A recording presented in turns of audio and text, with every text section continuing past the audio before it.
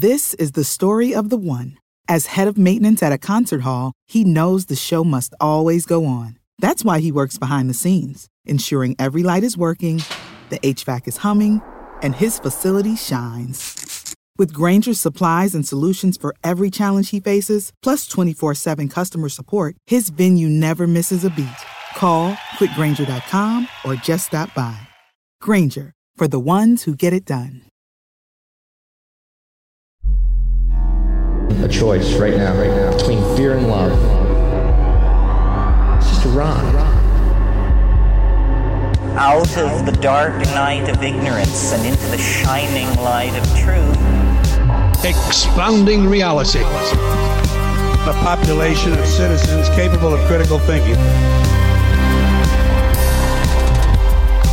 We don't see things as they are, we see them as we are. There's a level of reality where everything dissolves into an ocean of energy. We empower our experience by insisting on our authenticity. That's very profound. Very. Expanding reality. Welcome to Expanding Reality. I am your host, Brandon Thomas. On this episode, comedian Brian Moreno comes by to talk about his new movie, Dreamland, Storming Area 51. It's awesome. It's a lot of fun. Now, all the ways to find Brian and connect with him are going to be linked down in the show notes, so y'all check that out. Also linked down there, our affiliate link. So Food Forest Abundance is down there, as well as Libsyn if you want to start your own podcast. Also, if you were going to buy any goddamn thing at all on Amazon, go ahead and run it through our link. If you don't mind, please and thank you. It helps the show for something you were going to do anyway. Also down there is going to be expandingrealitypodcast.com. That is where you can expand your experience with us here. We replay all the lives, all the Too Hot for YouTube stuff is over there. It's got links to the merchandise, socials, all that cool stuff. So guys, go over there and sign up. We don't email blast you. It's just a bunch of really cool stuff with an awesome community. And make sure you check that out. YouTube's kind of being a douchebag lately, so we're putting videos over there. Again, for free. So just go use it like YouTube. It's way better anyway. We don't censor ourselves. So let's get to this incredible conversation, guys. Brian is a blast to talk to. Y'all are really going to love this. So without any further ado, Brian Moreno. I knew that the Storming Area 51 event, there was a high probability it could have been a bust. You know, there was a high probability that we were going to get there and maybe be the only people there. That would have been worst case scenario. So the Storming Area 51 event was more of a vehicle for me to be able to tell a story, express my interest in UFOlogy, while also trying to question some other people's point of view, angle, whatever it may be. So the best way I've heard it described is a mock-movie, or a docu-movie, excuse me, not a mockumentary, a docu-movie. Because it's not a mockumentary. It's by the letter of the law. It is a true documentary. But I did tell other stories within the documenting of the event. And that's what gives it that movie kind of feel. The thing is, you know, coming from my comedic background, which is different than a lot of other people's, I feel like I can say a lot of things in a very poignant way, but doing it funny or entertainingly. And that is, you know, it can be a very lonely road in this world, because trust me, I have bombed so hard in front of people and they're like, what are you talking about? And it takes years to even figure out what you're talking about. Yeah, right. You're like, I'll let you know. I don't know. Yeah, I'll let you know when I figure out. So this movie was a culmination of years of kind of formulating how to break into the feature film world, because I always, in my mind's eye, I knew I had to direct movies. To get that jump from doing sketches and comedy and, you know, funding it myself, I had to figure out not just the characters, but the event that would drive the story, you know, and that Storming Area 51, without getting too long-winded about it, that was the perfect vehicle to really show all the different colors of this alien rainbow that I'm very fascinated in. Oh, you yeah. know? Oh, yeah. Yeah.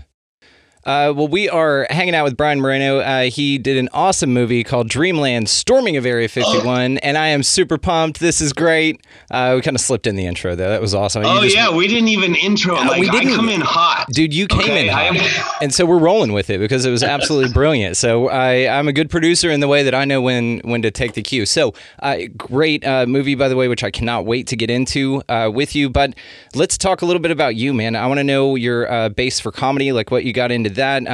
As you know, just real quick, like, man, I think I'm funny, or I farted one time and my aunt loved it, and that's what got me into comedy. And then I'm definitely interested in the joke that you are most proud of, if you don't mind, sir. Sure. Well, I guess to answer, my route to comedy was not that clear. I wish a fart had started it all. It was, it would have been a lot simpler.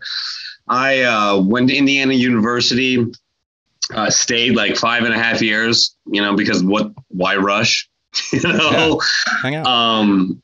After college, I bounced around a few different marketing, public relations jobs until I landed at the Wall Street Journal. And I was the West Coast public relations manager of the Wall Street Journal. One day I came in, there was a note on my where my laptop used to be, and it says, "Come see me." And so I had an option. I had the weekend to take a job in New York, or they were letting me go. They were downsizing my division. So I took the severance. They said my dynamic was no longer needed in the West Coast. Damn. Yeah, which is a wonderful way of showing you the way out. It's an innovative way of putting it, yeah. Yeah, I thought so too. I've never forgotten those words. So I took the severance, the little bit that I got. I started DJing at strip clubs. I started doing, people thought I'd lost my mind. I was just going through a phase. And then I found comedy. The first time I got on stage, I was terrible. It was 3 minutes of just brutality. I think the first time I got on stage was at this little open mic in LA, and it was you have to pay just to do 5 minutes. A place called Marty's. It was literally just open mic people. I thought I was going to be Mitch Hedberg. I had all these one-liners written, and I get up there and people are looking at me like, what is going on? And it was literally, I had 90 seconds of just brutality, and then maybe 2 seconds where I got one chuckle. And then another 90 seconds of brutality. And that 2 seconds is what I held, maybe what I'm still holding on to. Right. So that was the genesis of my comedy career. And then I left LA. I would do open mics between New York and Philadelphia. I would take something called the Chinese bus.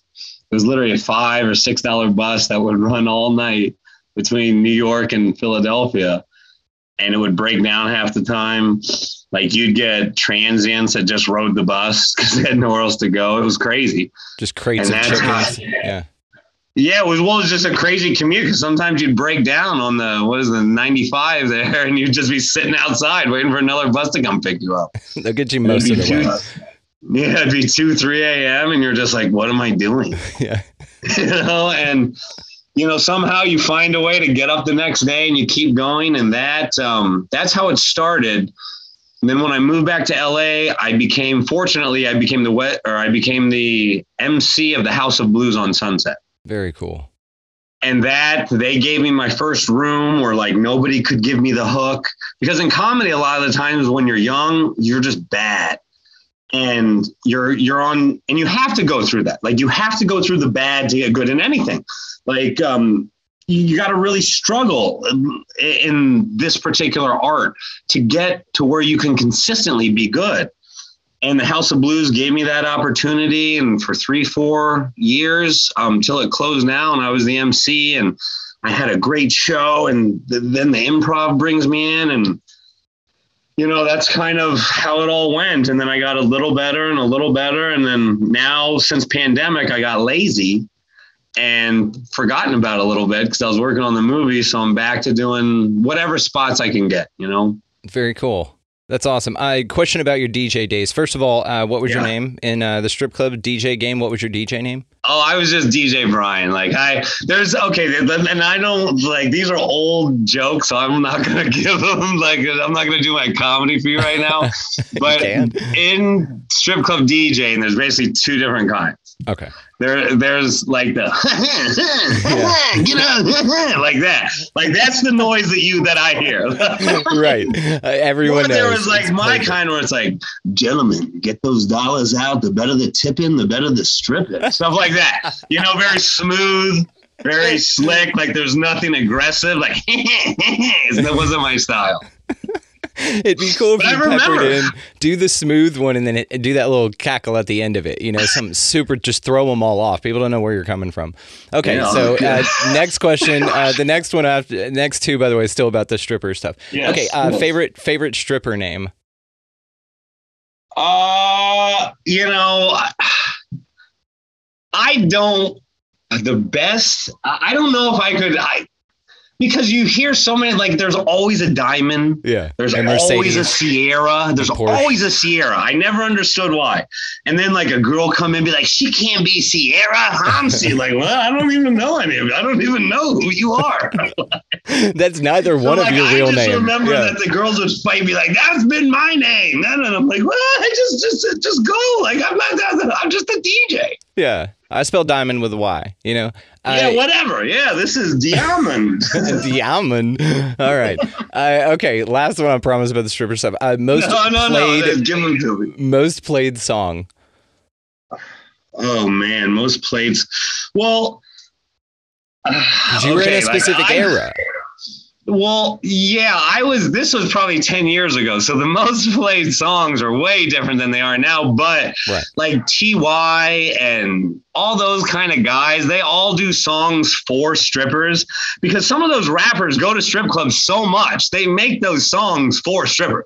Like when you rap and hear them rapping, they really are talking to the strippers. Like they're literally one of those songs that you played at the strip club. So anything that you think like a girl could shake to, or a girl or a guy. I strip club. I DJ'd for guys one time. Absolutely. It was traumatic.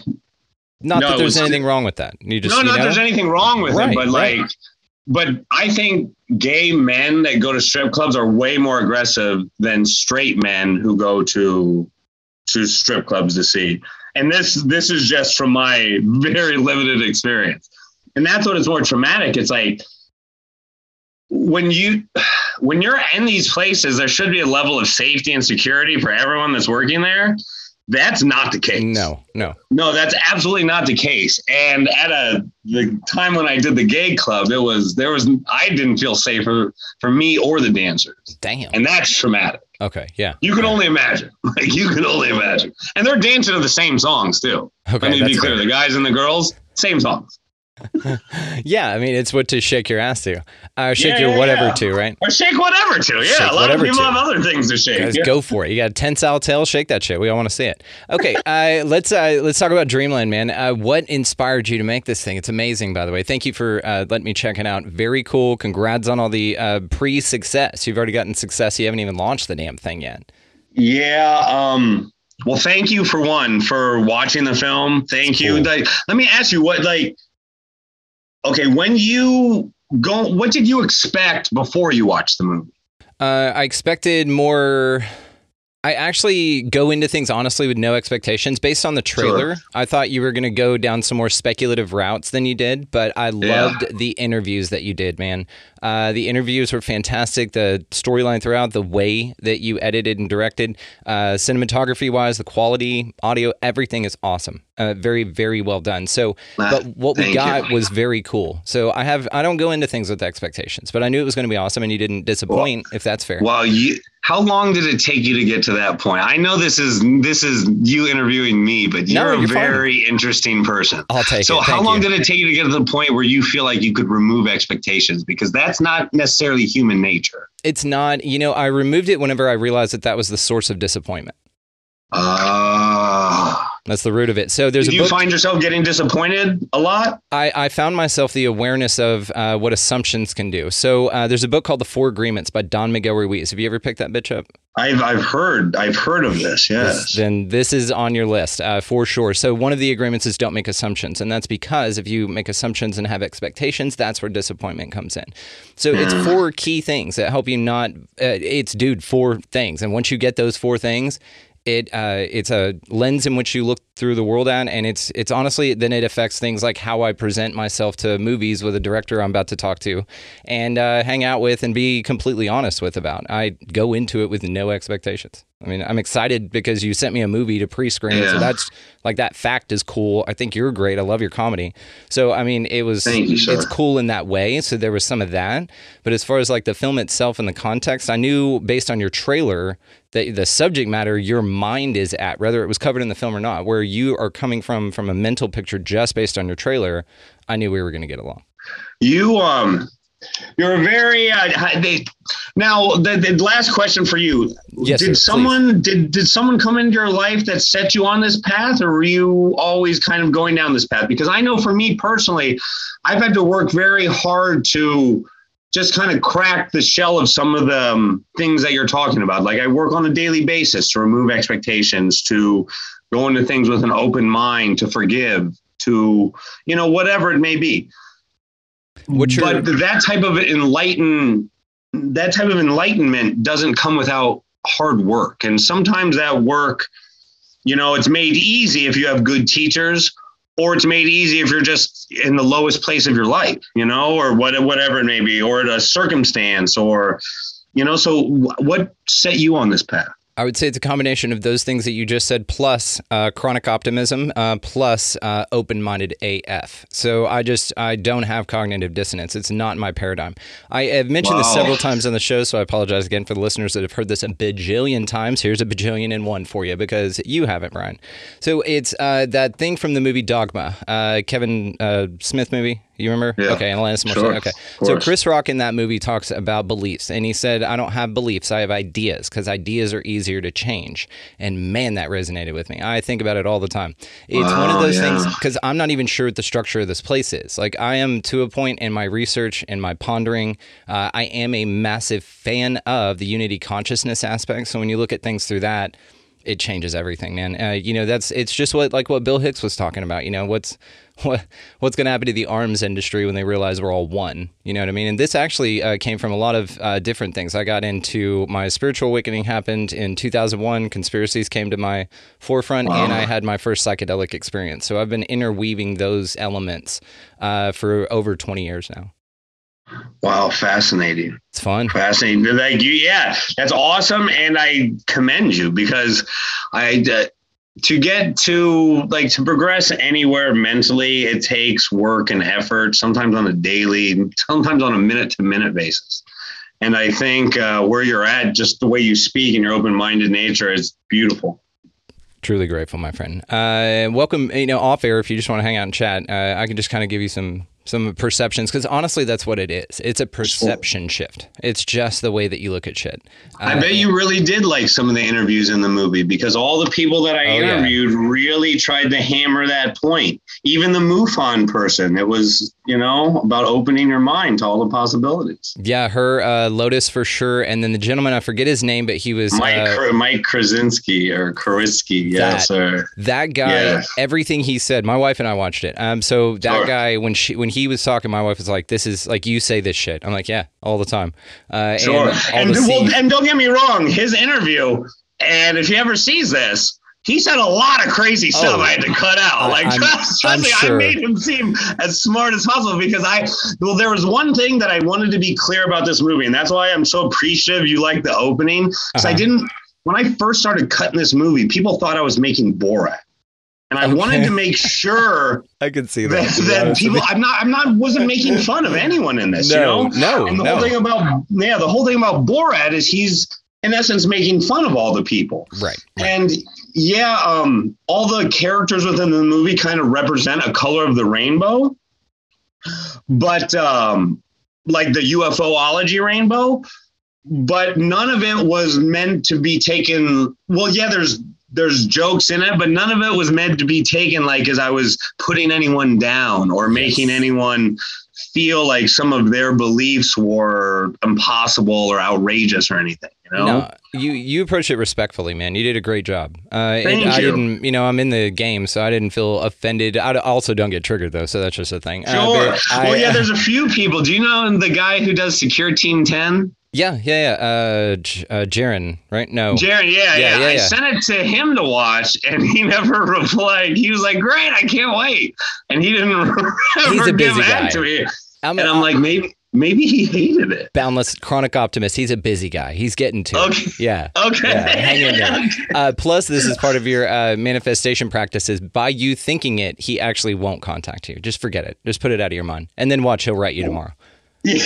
That's how this shit works, dude. It's crazy. And I'm very good about, like energy and life, and people come back when they're supposed to. Absolutely. And I don't like to bother, people. But that's why I was like, George Knapp is supposed to be watching it soon too, and I'm very curious what a guy like him is gonna, very cool, is gonna say, because he was such a great inspiration to me and my UFOlogy. Yeah, you've got him quite a bit in the movie, as well as Bob Lazar, Jeremy Corbell. I mean, you really do it well. You go in and with the explanation like from Rogan that Bob Lazar gave, it was great. So including it in the film as a reference point is badass, man. That's very cool. Plus, you're there. Thank you. That's where he worked. S4 technically, right?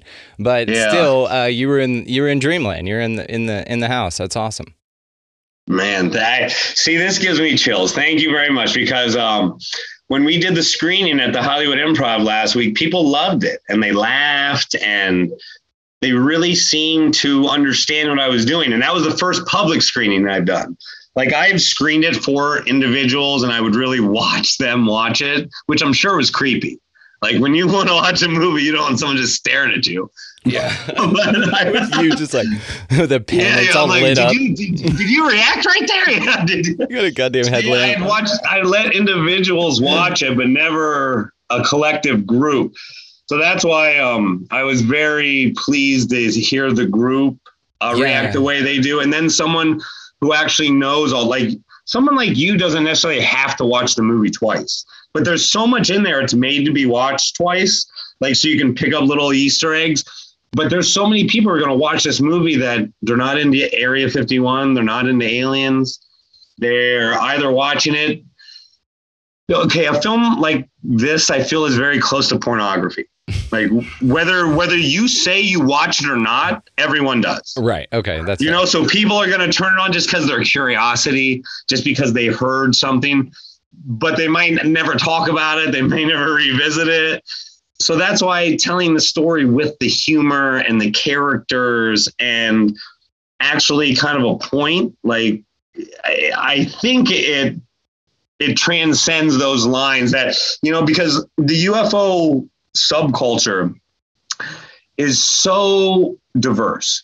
But I've realized that the minute you step outside of that subculture, people's eyes just glaze over immediately. Absolutely. Like, when you talk about anything from UFOs, UAPs to the reptilians, whatever, like anything that like eyes just glaze over and like, what are you talking? Like, this is nuts. Like, you're nuts. This is nuts. So to present that information to those people, like, I had to do it in a fun way. And I guess that's another answer to where I got the idea for this, because all of my comedy, all the stuff I do, whether I'm making a point about equality, whether I'm making a point about believing in your mind's eye, believing in yourself, or not being a hater, not putting people down for like unnecessary reasons.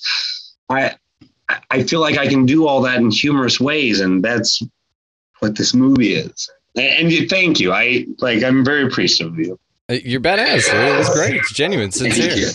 Another thing too was you have a range of characters in here that aren't all on board with the idea, which is great. You've given a scope to where it's going to be more relatable to the people who aren't in it like I am or like we are.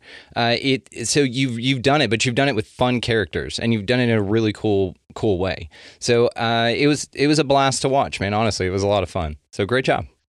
I can't wait for the next one. You. Are you gonna do more? I have some ideas for the next. And at the screening, it was one of the questions I was asked about the next thing. And depending on how this is received, I feel like I could do a follow-up with some of the characters, but I also feel like this has given me a proof of concept where I can do other subject matters with the same type of genre. I don't know, like if I did something else with aliens, I don't know how I would follow this up particularly, because this is such an exceptional standalone piece. I feel, especially for the UFO alien community, whatever it is, like I wanted people to be proud of this movie. Well, you nailed it. So what about exploring other subjects and other hierophanies? So a hierophany, just for the audience, is something that Diana Pasulka talks about in her America Cosmic book about. It's a place referenced in religion, but also you can kind of see the parallels in ufology as well. That it's a place from the heavens to where the gods come down and touch Earth. So like Jerusalem and Mecca are two examples of that religiously, but Roswell would be one of those hierophanies for us UFO people. So you could go to a trip to Roswell, or really Corona, right? And check that out. You could also go walk around the Denver airport and break that down. You could also go out to Georgia. That's a great. Georgia, the Denver Georgia airport. That's very interesting. What are your thoughts about the Denver airport? Man, I've heard a lot of stuff. Of course, it's all speculation, and of course, my mind wants it to be super fantastical and secret and dope, right? So that's where I tend to entertain the thought. So on one level, of course, it's an airport rather. On another, when you look at it from above, it's a swastika. There are miles of underground tunnel. It took way too much money and way too long to build what they have to show for it. The murals alone are insane. All the little, Masonic shit everywhere. The horse out front, big blue horse with the red eyes, killed its creator when it fell over on top of it. It's insane. The whole thing is just batshit crazy. Yeah. And so I didn't know that about the horse. Killed his ass. It's a 30-foot tall, or some crazy foot tall, not 30, but it's massive. And the horse was named Death. It's one of the 4 horsemen of the apocalypse. And they commissioned this to be tossed out in the middle of this airport that's shaped like a swastika from above. That's super sus, as the kids say. It's crazy. Yeah. That's now, wild. the idea you presented right there, I didn't think of it. I thought maybe going to Göbekli Tepe would be very interesting, like something like that. Well, but I think staying in America might be easier. I just know some Turkish people, so I considered that. See, that would be cool as shit. But also, I know people that go like to Egypt all the time. I know quite a few actually, that can take you over there on private tours with God, who's the tour guide? He's super famous. I forget his name. They're yelling at me right now. That's fine. Anyway, there's a tour guide that's super famous. He's the guy that takes like Graham Hancock around and shit when he goes over there. Anyway, so I've got your William Henry or something? No, it's called like Sabat or something. It's it's some dude, and I know like I'll text you at like 3 a.m. and be like, it's Shabang. Anyway, we can't remember it here. Anyway, it's a super famous guide over there, but we can get you hooked up there. I know the director of the Ayahuasca Foundation down in Peru, if you want to go check that out. And so, I've got you hooked up, dude. Just let me know. Yeah, man. You and I will definitely, we'll do some in real life hanging, man. I like you. And now let me ask you about your wife. Yeah. She's taken. Is she into UFOlogy? Let's not get too far. Did she like the movie? Yes. Yeah. She was kind of in and out. I like her already. Okay. I like her already. Well, and what she also pointed out was you. She was like, who are you interviewing tonight? And I was like, Brian, the director right there. And she was like, oh, he's great. So a lot of good vibes on that, man. She was in and out. Thank you. But what she saw, she liked. So I'm going to be completely transparent. Didn't see the whole thing. But if with your permission, I'll show her the rest of it. Yes, absolutely. Like you, I trust you, sir. That's one of the criteria that I have right now in showing people, like, do I trust them? Yeah. Sometimes trust must be given blindly, as hard as it is to do, and I didn't know you, but I'd seen enough of your podcast and, read enough about you that I believed you weren't going to do anything crazy. That's fair. I'm pretty out there. What you see is what you get. Well, yeah, you are, but it's awesome. I don't have to play a role. But you're still within. I get it. And everybody knows this. I'm not salacious. Like I've had things on the show where I could have probably ruined a couple careers. It's not in my interest. There's been things that I actually reached out to a couple of guests after the fact and said, hey, this is what happened here. Would you like me to pull that out? I think we should. And they were like, oh, my God, yes. I didn't even know we were recording. I'm like, okay, thank God. So, I'm not that kind of guy, man. You're a nice guy. You're a very nice guy.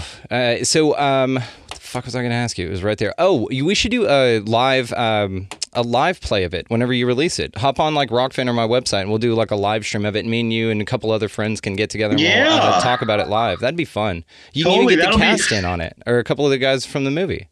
Yeah, 100%. Dude, we'll work that out off air. Yeah, that'd be cool. Yeah, if you wanted to interview or talk to anyone in the movie or anything, or have them with me sometime, I would absolutely love it. I think Andy Cozell is more into aliens than what he admits. Yeah, you could tell. I don't think Griff really cares. I really don't think anymore. Like, I just think just so funny because watching him in the film, I was like, that's my spirit animal. Like, that's how I feel about it. Like, he was like, you could feel it. Griff does actually a really big golf podcast. Oh, really? It's called Country Club Adjacent. Yes. People seem to really like it. You know, I'm the worst golfer you've ever met out of all the people you've ever met in your whole life. So I don't. When I went, we just drank and drove the cart. That was it. I don't golf either. Like that was the appeal for me. Okay, I want to ask you some shit about. So, guys, yes. Linked in the show notes, all the ways to find Brian. Of course, I'm going to connect them with your YouTube. Who, dude, your show is badass too. I was checking you out. And then also your comedy, your Ancient Aliens comedy thing. You had Owen Benjamin in there, a bunch of great guys. That was badass.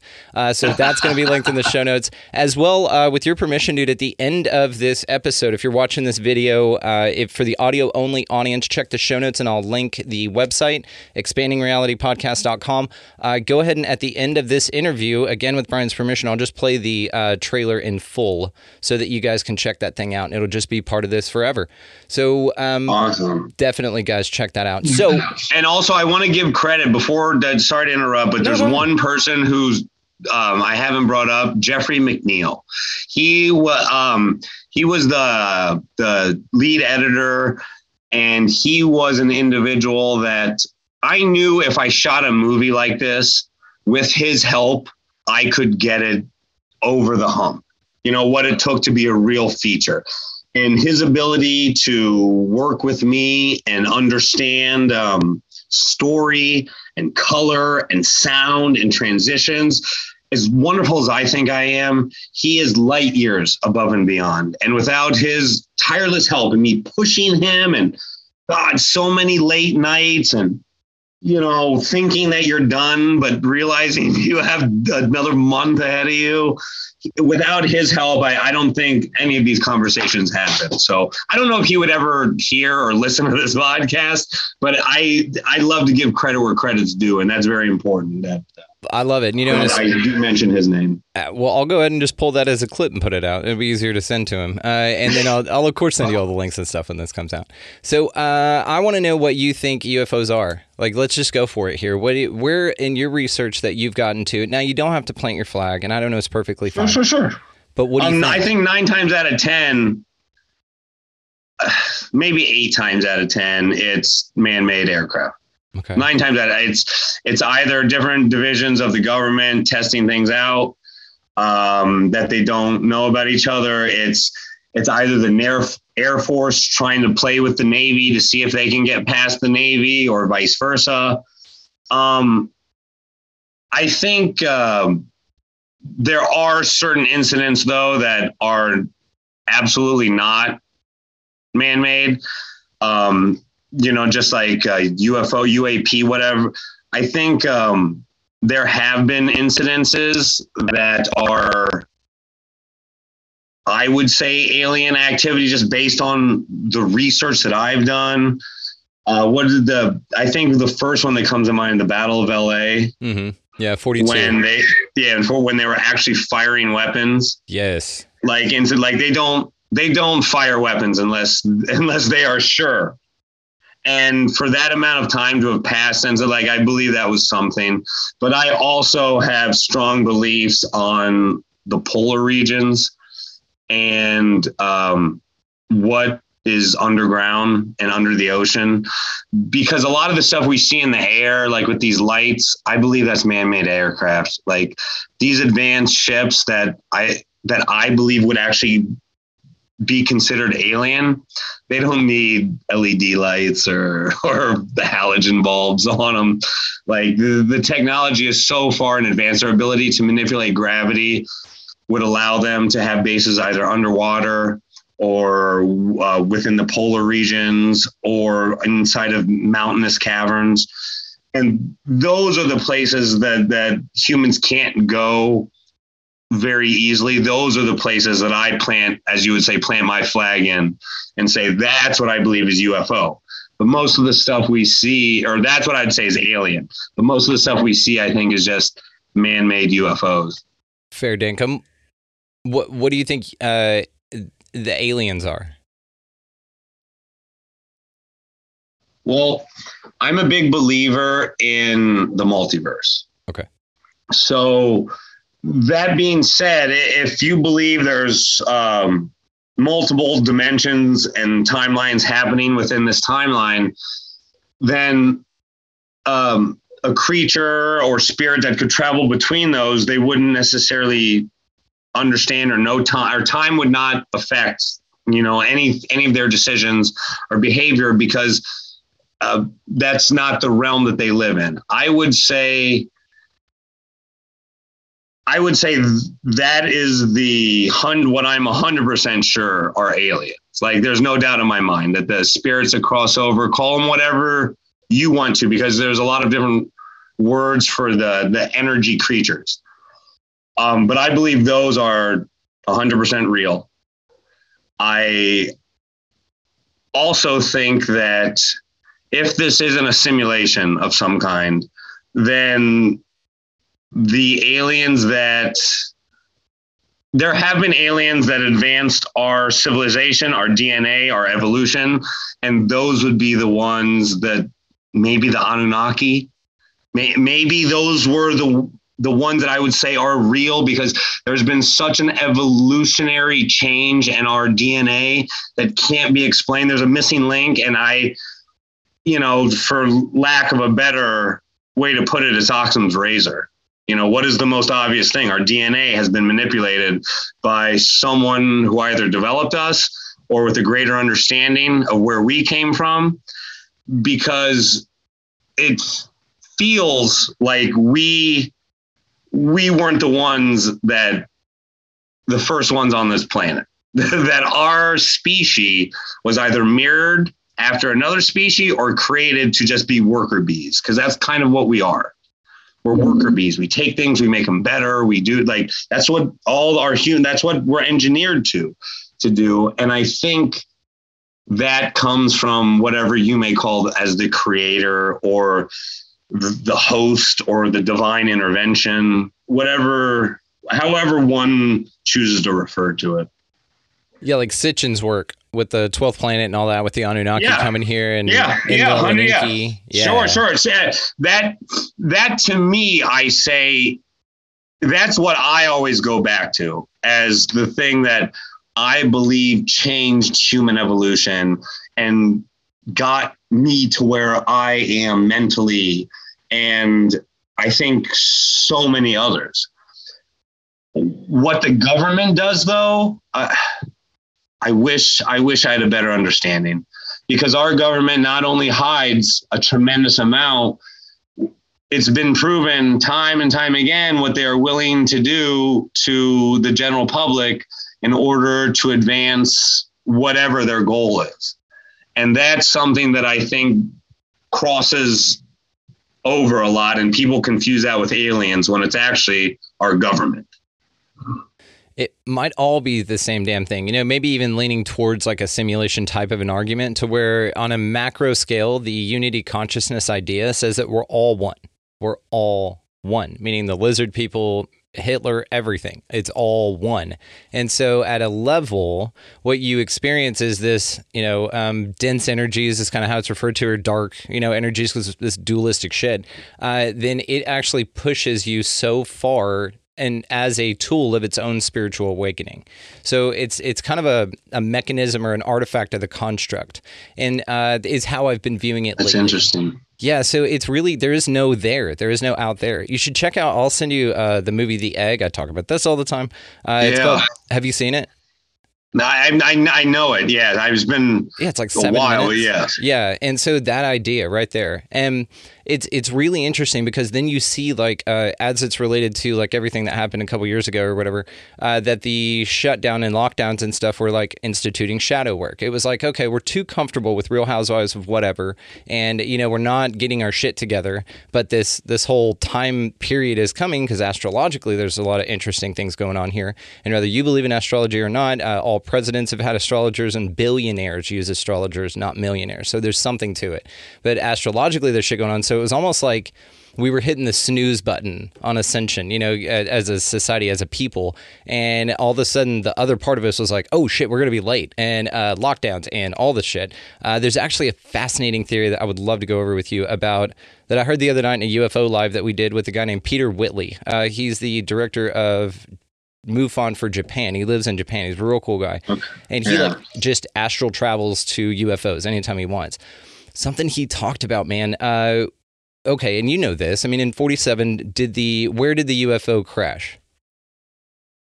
What's the story about Roswell that you know?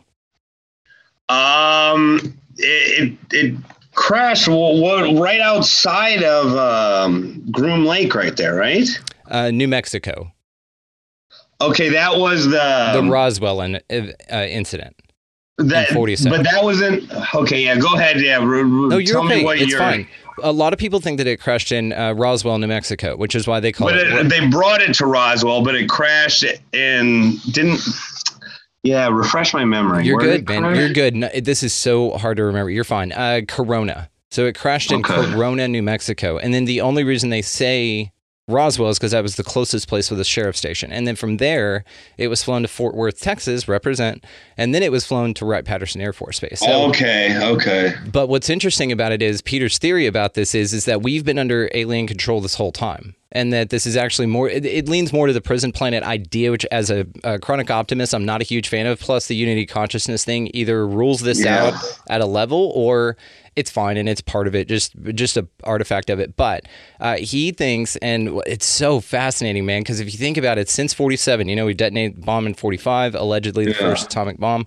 And then 47 rolls around and we get this thing that fell from the sky. Now, whether it was planted on purpose is a very interesting theory as well. I've always wondered about UFO crashes, like why they happen. Like what's up with that? If they're interdimensional beings that can go crazy, they just fall on this rock, you know what I mean? So me and a few others kind of have the idea that it's seeded here. It's on purpose. It's like a panspermia type of a deal.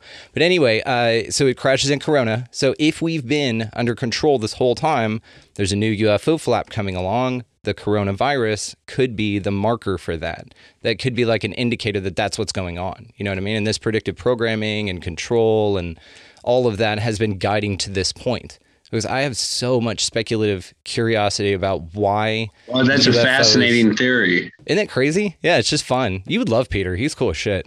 And it's an interesting thing because then it's back to that prison planet idea. And then your mind just goes crazy.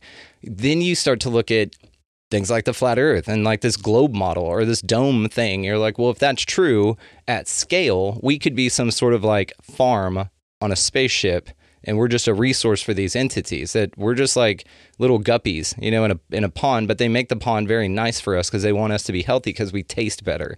And they just kind of scoop our asses up whenever we want. Look at how many people go missing every year. And it's insane. It's it's a mind-bending thought, to be honest with you. Okay, you touched on a bunch of things. No. Okay. First off, let's go, before we get too far away from it, the astro traveling. Okay. Have you ever done any of the CE5 work? Have you ever? I haven't. So I'm not an experiencer. Now, I have my own theory on that, but I'm not an experiencer. No, sir. Okay. Now, what is your theory on that? I think I'm not meant to be. I think I'm meant to see this objectively because I don't have a bias. And I think if I got scooped up by Grays and it was very specific, like what, Travis Walton experienced or something, it might skew my influence on how I view this thing. So right now it's just so open. I'm a possibility, as Dr. David Eagleman says. I'm so open with it. And I'm fine if that changes moment to moment to moment. I can choose to view it in one way and it can be totally solid and possible in my mind and then change it the next. And I'm totally cool with that. I'm going to have to take a little bit of that for myself because sometimes when people ask me where I stand, and I'm maybe not an experiencer myself either, in that, like I've had the C5 app. I've had a few opportunities to go, but whatever the universe doesn't seem right in the moments or whatever. And so maybe I'm meant to be a little more objective and open. And I think that's a very interesting way to put it, because some of the people who do experience, they just want it so bad. Yeah.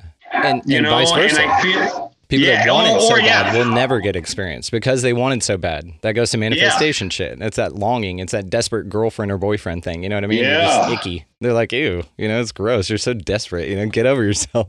Yeah. So that's why I think that's a very interesting point, because when it comes to experiences, I think some of the stories are just too similar. And some of them I just feel like it's a manifestation within one's mind because they just want it so bad, Now this is next conversation shit, but we will have that conversation. Abso-fucking-lutely, because it's going to melt your face for sure.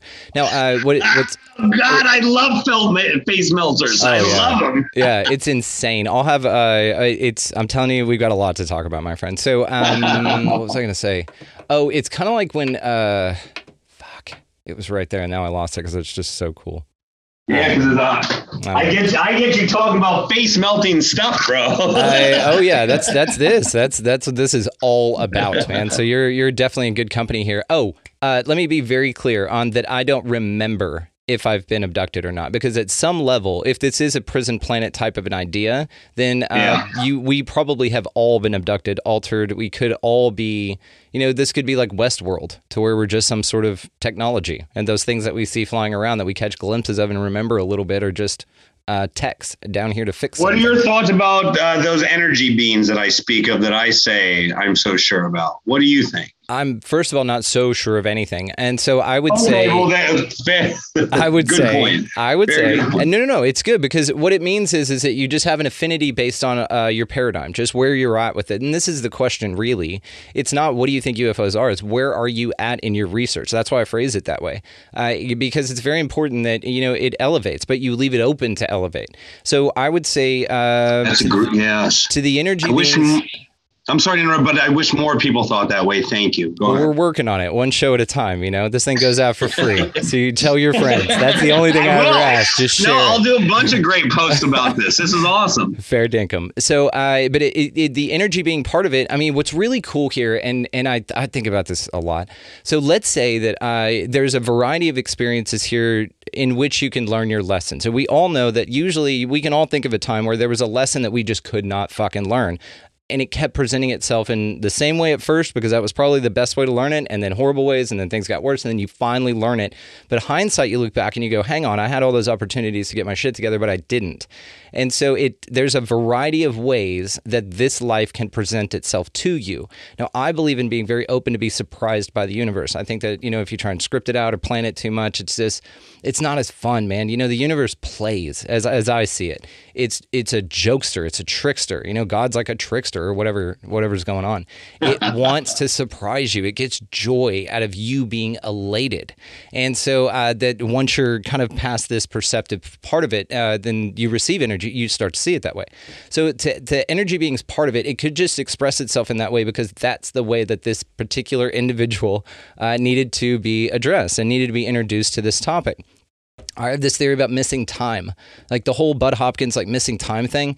I think it's left there on purpose, because if they can make you pretend think that they're an owl, but really in hypnotic regression it was a goddamn alien, then they don't have to let you know that you had missing time. I think that they leave it on purpose as, again, an avenue of discovery. It's a beacon for that particular person in the learning style based on their paradigm. This is why some people refer to them as angels and demons. That's based on their paradigm. I think, like you, when you said the paranormal and aliens and it's all the same thing. There's a tapestry. I believe it's all tied in, or I have the idea that it's all one thing tied in together. And even bigger than that, the next conversation we're going to have is that it's all you. You're everything. So it's all you. Pretty dope. So when you get abducted, they take you inside yourself. Sure. I believe it's all you. Okay. So then how deep does the you get? Meaning, when you die, no such thing.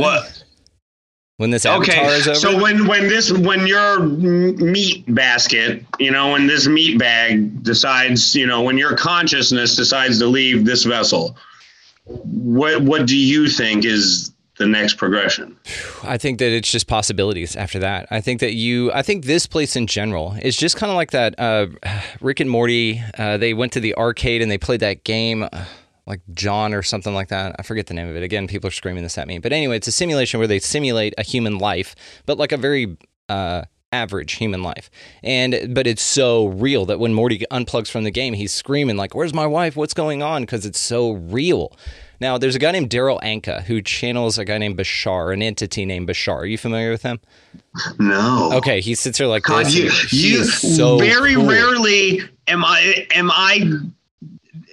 Do people bring things up to me where I'm like, I don't know this. This is an amazing conversation. I'm so happy we're talking. This is how this works. It's a safe place to create, dude. I love this as well. I'm happy we're talking as well, dude. This is great. So Daryl Anka channels an entity named Bashar, and he's been doing this since like the 80s or something like that. He's so cool though. It's fascinating. Anyway, but one thing that he says is he answered somebody by saying, you never leave heaven, but you dream that you do.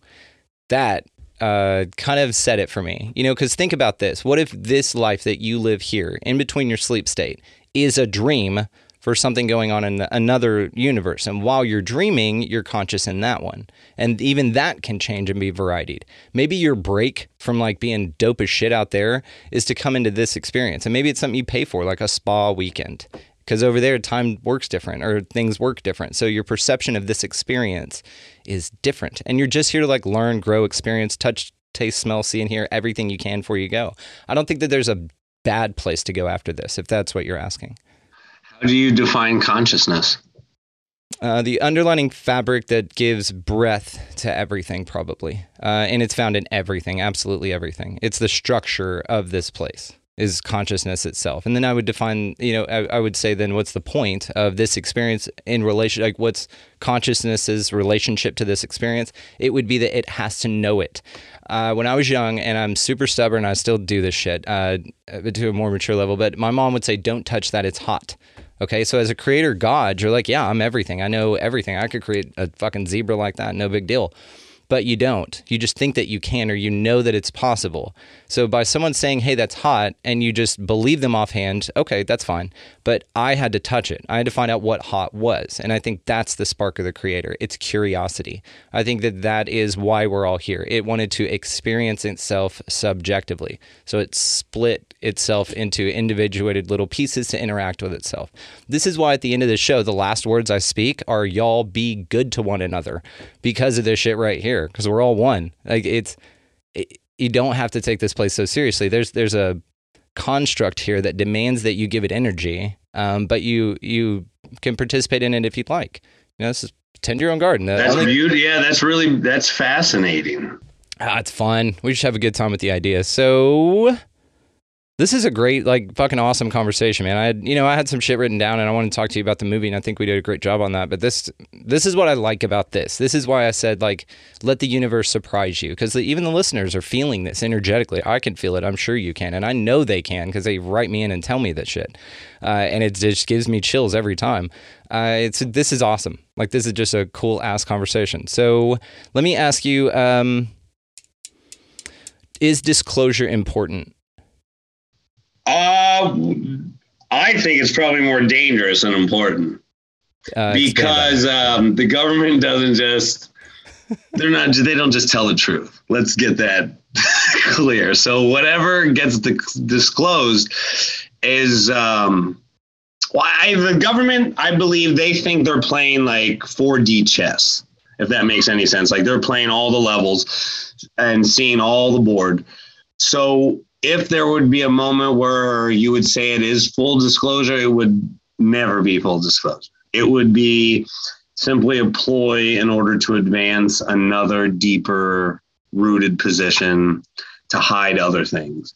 Because the whole thing about information and the intelligence community, it's like a circle. there's only a few people in that circle, and the more people that get into the circle, the people that were already in there lose a little bit of power. And if there's one thing I can tell you for sure, that the people within the government are not into losing power. So that's why full disclosure would simply, I believe, just be a shift of the circle. Do you think that it'll happen?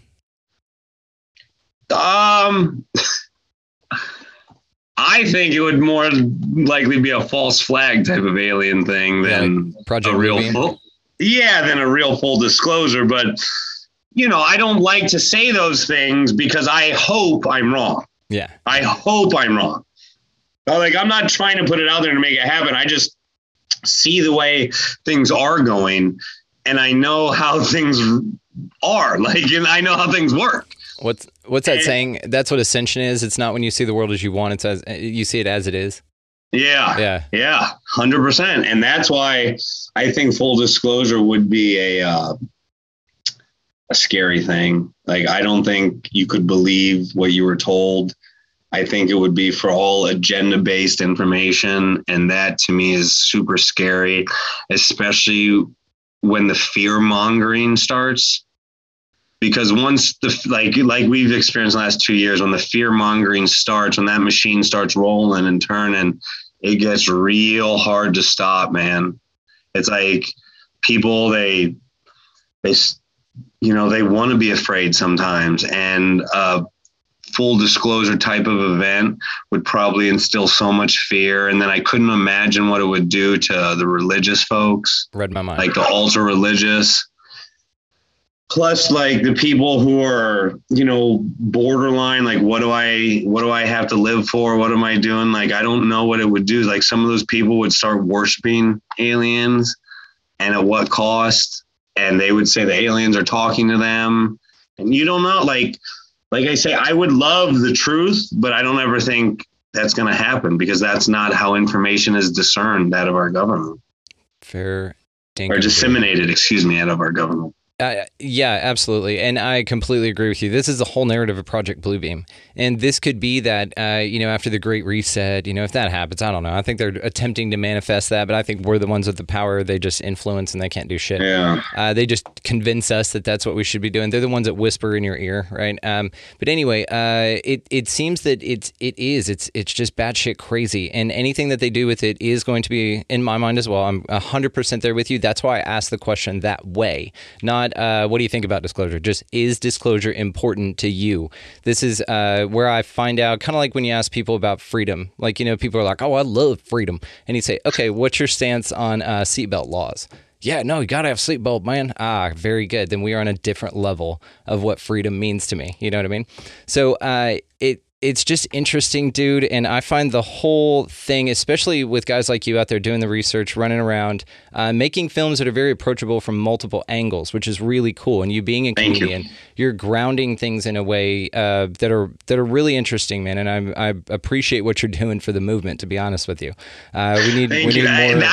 When I started this movie, I just wanted to hear that from somebody who mattered within this community. And to me, like, that's why I did it. That's why I did it. I don't know how I got the idea. It might have been a download from the ether. You know what I'm saying? Like, it was just one day, it was clear in my mind, like the film that I had to make and how I had to do it. And I don't believe there's 10 people on the planet that could have pulled it off. But when I started it, I asked myself, why am I doing it? And I wanted to create that piece of art that was not only approachable, but people like you could talk to me in a way that, like you are. Because I've given my life to some of this thought process and some of this study, and I knew the only way I was going to advance my position and start to meet people who are like you, smarter than me, and more, much more schooled on the topics, and extremely articulate about it. That's the only way I was going to get to that next rung and be able to try to challenge my thought. And for you to say that to me, God, that's cloud nine. Like, that's what I did it for. And like, you are just as much as, I may have never met you before, but with your connections within this, like, you at some time would have influenced me. Like, I would have come across, without ever meeting, I would have come across your podcast, some of your work, some of your speakings. Like, I would have. And that's, to get that from someone like you, thank you. Thank you, thank you, thank you. I'm going to give you a role in my next movie, no matter what it is. I promise. I'm there. You may just be a passerby, but you're in. I don't care. You are in. I'm there. I can help with production too. I'm pretty good at it. So. Oh yeah, man. But what was interesting about it and why I like it is because you had the chance, to really shit on this community, and you chose not to. You really did. There are some representatives out here, or some participants, let's say, in it that are adorable, wonderful, loving people. They are very passionate and they are very certain about what they know, and that's awesome. We need that passion and positive energy being pumped into this particular system, as much of it as we can get from any angle, right? But what you did with it was you heard people out, you experienced something that's not your norm, and even in your nervous energy element of being out there, again, you could have shit on it, or you could have edited to shit on it, but your comfort with the people you were speaking to, your respect for what they had to say, especially the abductees, really rang to me, man. You could sense it was genuine. So yeah, that's why I say what I say. I could tell. Yeah, thank you. And some of the people that Brian and Jed, two of the producers that were there, they weren't sure how I was going to handle it. Like, a part of them thought I was making Borat, or I was going to make fun of them, and I had to clearly, like, in the moment, let them know, like, just stay in your lane. Like, help me get the story complete. Like, look, I have run into plenty of people that probably could have used a little shitting on, just to like get their self right. But I'm not into that. Like, I believe there's a better way. I always believe there's a better way. Whether I'm able to tap into that and do that all the time, it's up to others. But I believe that this community has a lot of parallels with the religious communities, as we were talking about before. And I think, just having open arms to all those people, because I get, like, people want to pray to a God. They don't want to think that their life is just this. Like, they want to believe in something more. And who am I to tell them they're wrong or not to? I'm no one. I simply want to understand why. And maybe I can get to a place where you're at, but I have to listen. In order to do that, I got to listen and really care. Well, you're asking the right questions, and you do give a shit, and you aren't no one, by the way. I'm going to just go ahead and knock that neuro-linguistic programming right out of your consciousness. You're not no one. You're just someone who is interested in the topic, and you're approaching it respectfully. And so that's the way to go about it. Absolutely. There are some people that come in and just start kicking tables over, and they're like, it's Jesus. And we're like, oh, okay. It's just, and that's fine. Like, right, because to respect everyone at their own level of consciousness is part of consciousness. So you have to, you don't have to do anything, but it's encouraged of you, if your goal is, like mine, to approach every situation to be a greater, grander version of yourself, then that is something to be mindful. Oh, and where are you located? Texas, the best country in the world. Yep. Yeah, sure. North, South Texas, what? North, so Fort Worth, Dallas. If you go west, about 45 minutes. My wife and I own a 12-acre piece of property out here with like a pond and animals and all kinds of shit. Oh my God, dude, it's insane. Get your ass out to Texas. Yeah, I've been here forever. By the way, I was born and raised, so I'm not a transplant. But you get your ass out here to Texas. You got a place. Oh yes, 100%. That sounds great. Now you're speaking my language. Oh, that's cool. Well, if we spoke any better, we'd be twins. So, Brian Moreno, we are going to cap it on this you're one, my dude. Guy. Yeah, my guy. And for anyone who is listening to this, I'm going to send you a couple shirts. You can get me a mailing address. I'm going to send you some Dreamland shirts and merch so that you can give out to your people. But anyone who's listening to this, I appreciate your audience so much. And I want to say thank you, because this is half the reason. Like, I did it because I had to, but half the reason was because I wanted people like you to be happy and proud that, like, some of these UFO movies, like, they're not all so stuffy, and they're not one thing or another. It's a lot of different things put together. And I wanted the community to see, thank you. Like, I'm going to send you the shirts, and I want your listeners and viewers to know how appreciative I am of them, because I would not have done it without all of you. I wouldn't have. Absolutely, deal. And we'll work out a way to give those away. That'll be a lot of fun, dude. Thank you so much. Yeah, man, totally. Like that's for you. However you want to get them out into the world. I'm definitely going to hang on to one. And I'll get your address too. I'll send you one of mine too. Okay. Yeah, man, absolutely. Brian Moreno, we're going to have to do this again, but dude, we have so much more to talk about, but on this one, we're going to cap it. I don't feel like you even really asked me any of the questions you had prepared. You did great. I have a few things prepared, but I go with the flow. You know, one of the best pieces of advice I give podcasters or people who do this kind of thing is get the fuck out of your own way.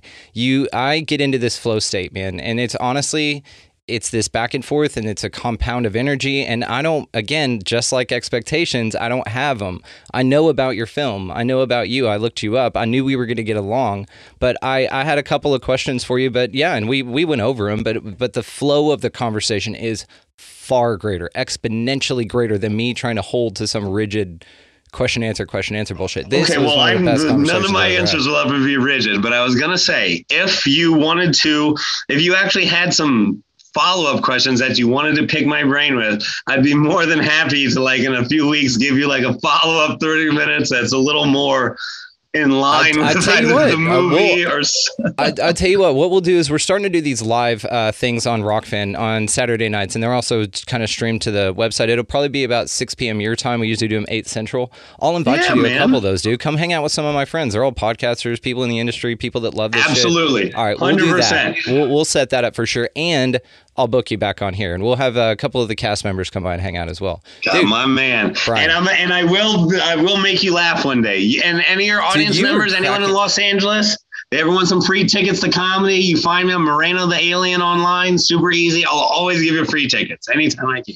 Well, that's badass. We'll come out here and we'll do a live show, and you can do it in front of the goats and shit, and we'll record it. Oh my God, I can make goats laugh every time. Well, you can do it, and we'll record it and put it out as like a special, but we'll have the goats walking around. You'll be like, hey. That would be a great first special for me. I think you and I have a lot to talk about, but for this one, we're going to cap it. Brian Moreno, all the ways, guys, to find him will be linked Tell your in the wife show I notes. said she's a Hang on, let me wrap woman. this up. Wait.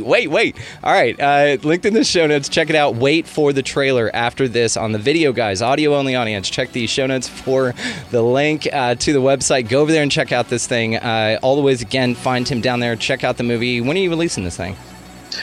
Well, it depends. It depends. Like, I'm doing the festival run right now. I've had a few offers by distributors, but I just have to make sure it doesn't get buried with like other movies. So the distributor who buys it, like, I need marketing assurances and I need assurances on where it's going to go, because it's like I think it's too important of a movie to just like get packaged in some deal that gets buried on one of the streamers or something, you know? I agree. Then we have even more to talk about. Okay. All right, guys. We'll see you next time. Brian, thanks again, dude. Thank you so much. You're beautiful. Thank you, sir.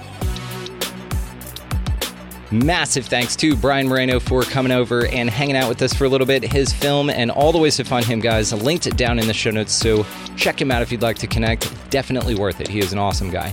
So down there as well is going to be our affiliate link. So Food Forest Abundance, get your freedom from fear on. If you want to start your own podcast, do it through Libsyn. That's who I use, so that's who I recommend. There's also a link down there that gives you 2 months free. Also, if you're going to buy any goddamn thing at all on Amazon, go ahead and run it through our link. It helps the show. People say that they give it to their mom and she just, orders shit off Amazon all the time. And so that's wonderful. Like, that's a wonderful way to do this. If you don't personally do it, go ahead and give it to your Mima or something like that. And she'll run it through there for all your Christmas gifts and stuff. And it helps the show. It's just a really cool thing to do. So also, if you'd like to expand your experience with us here on the show, you can do so at expandingrealitypodcast.com, linked in the show notes as well.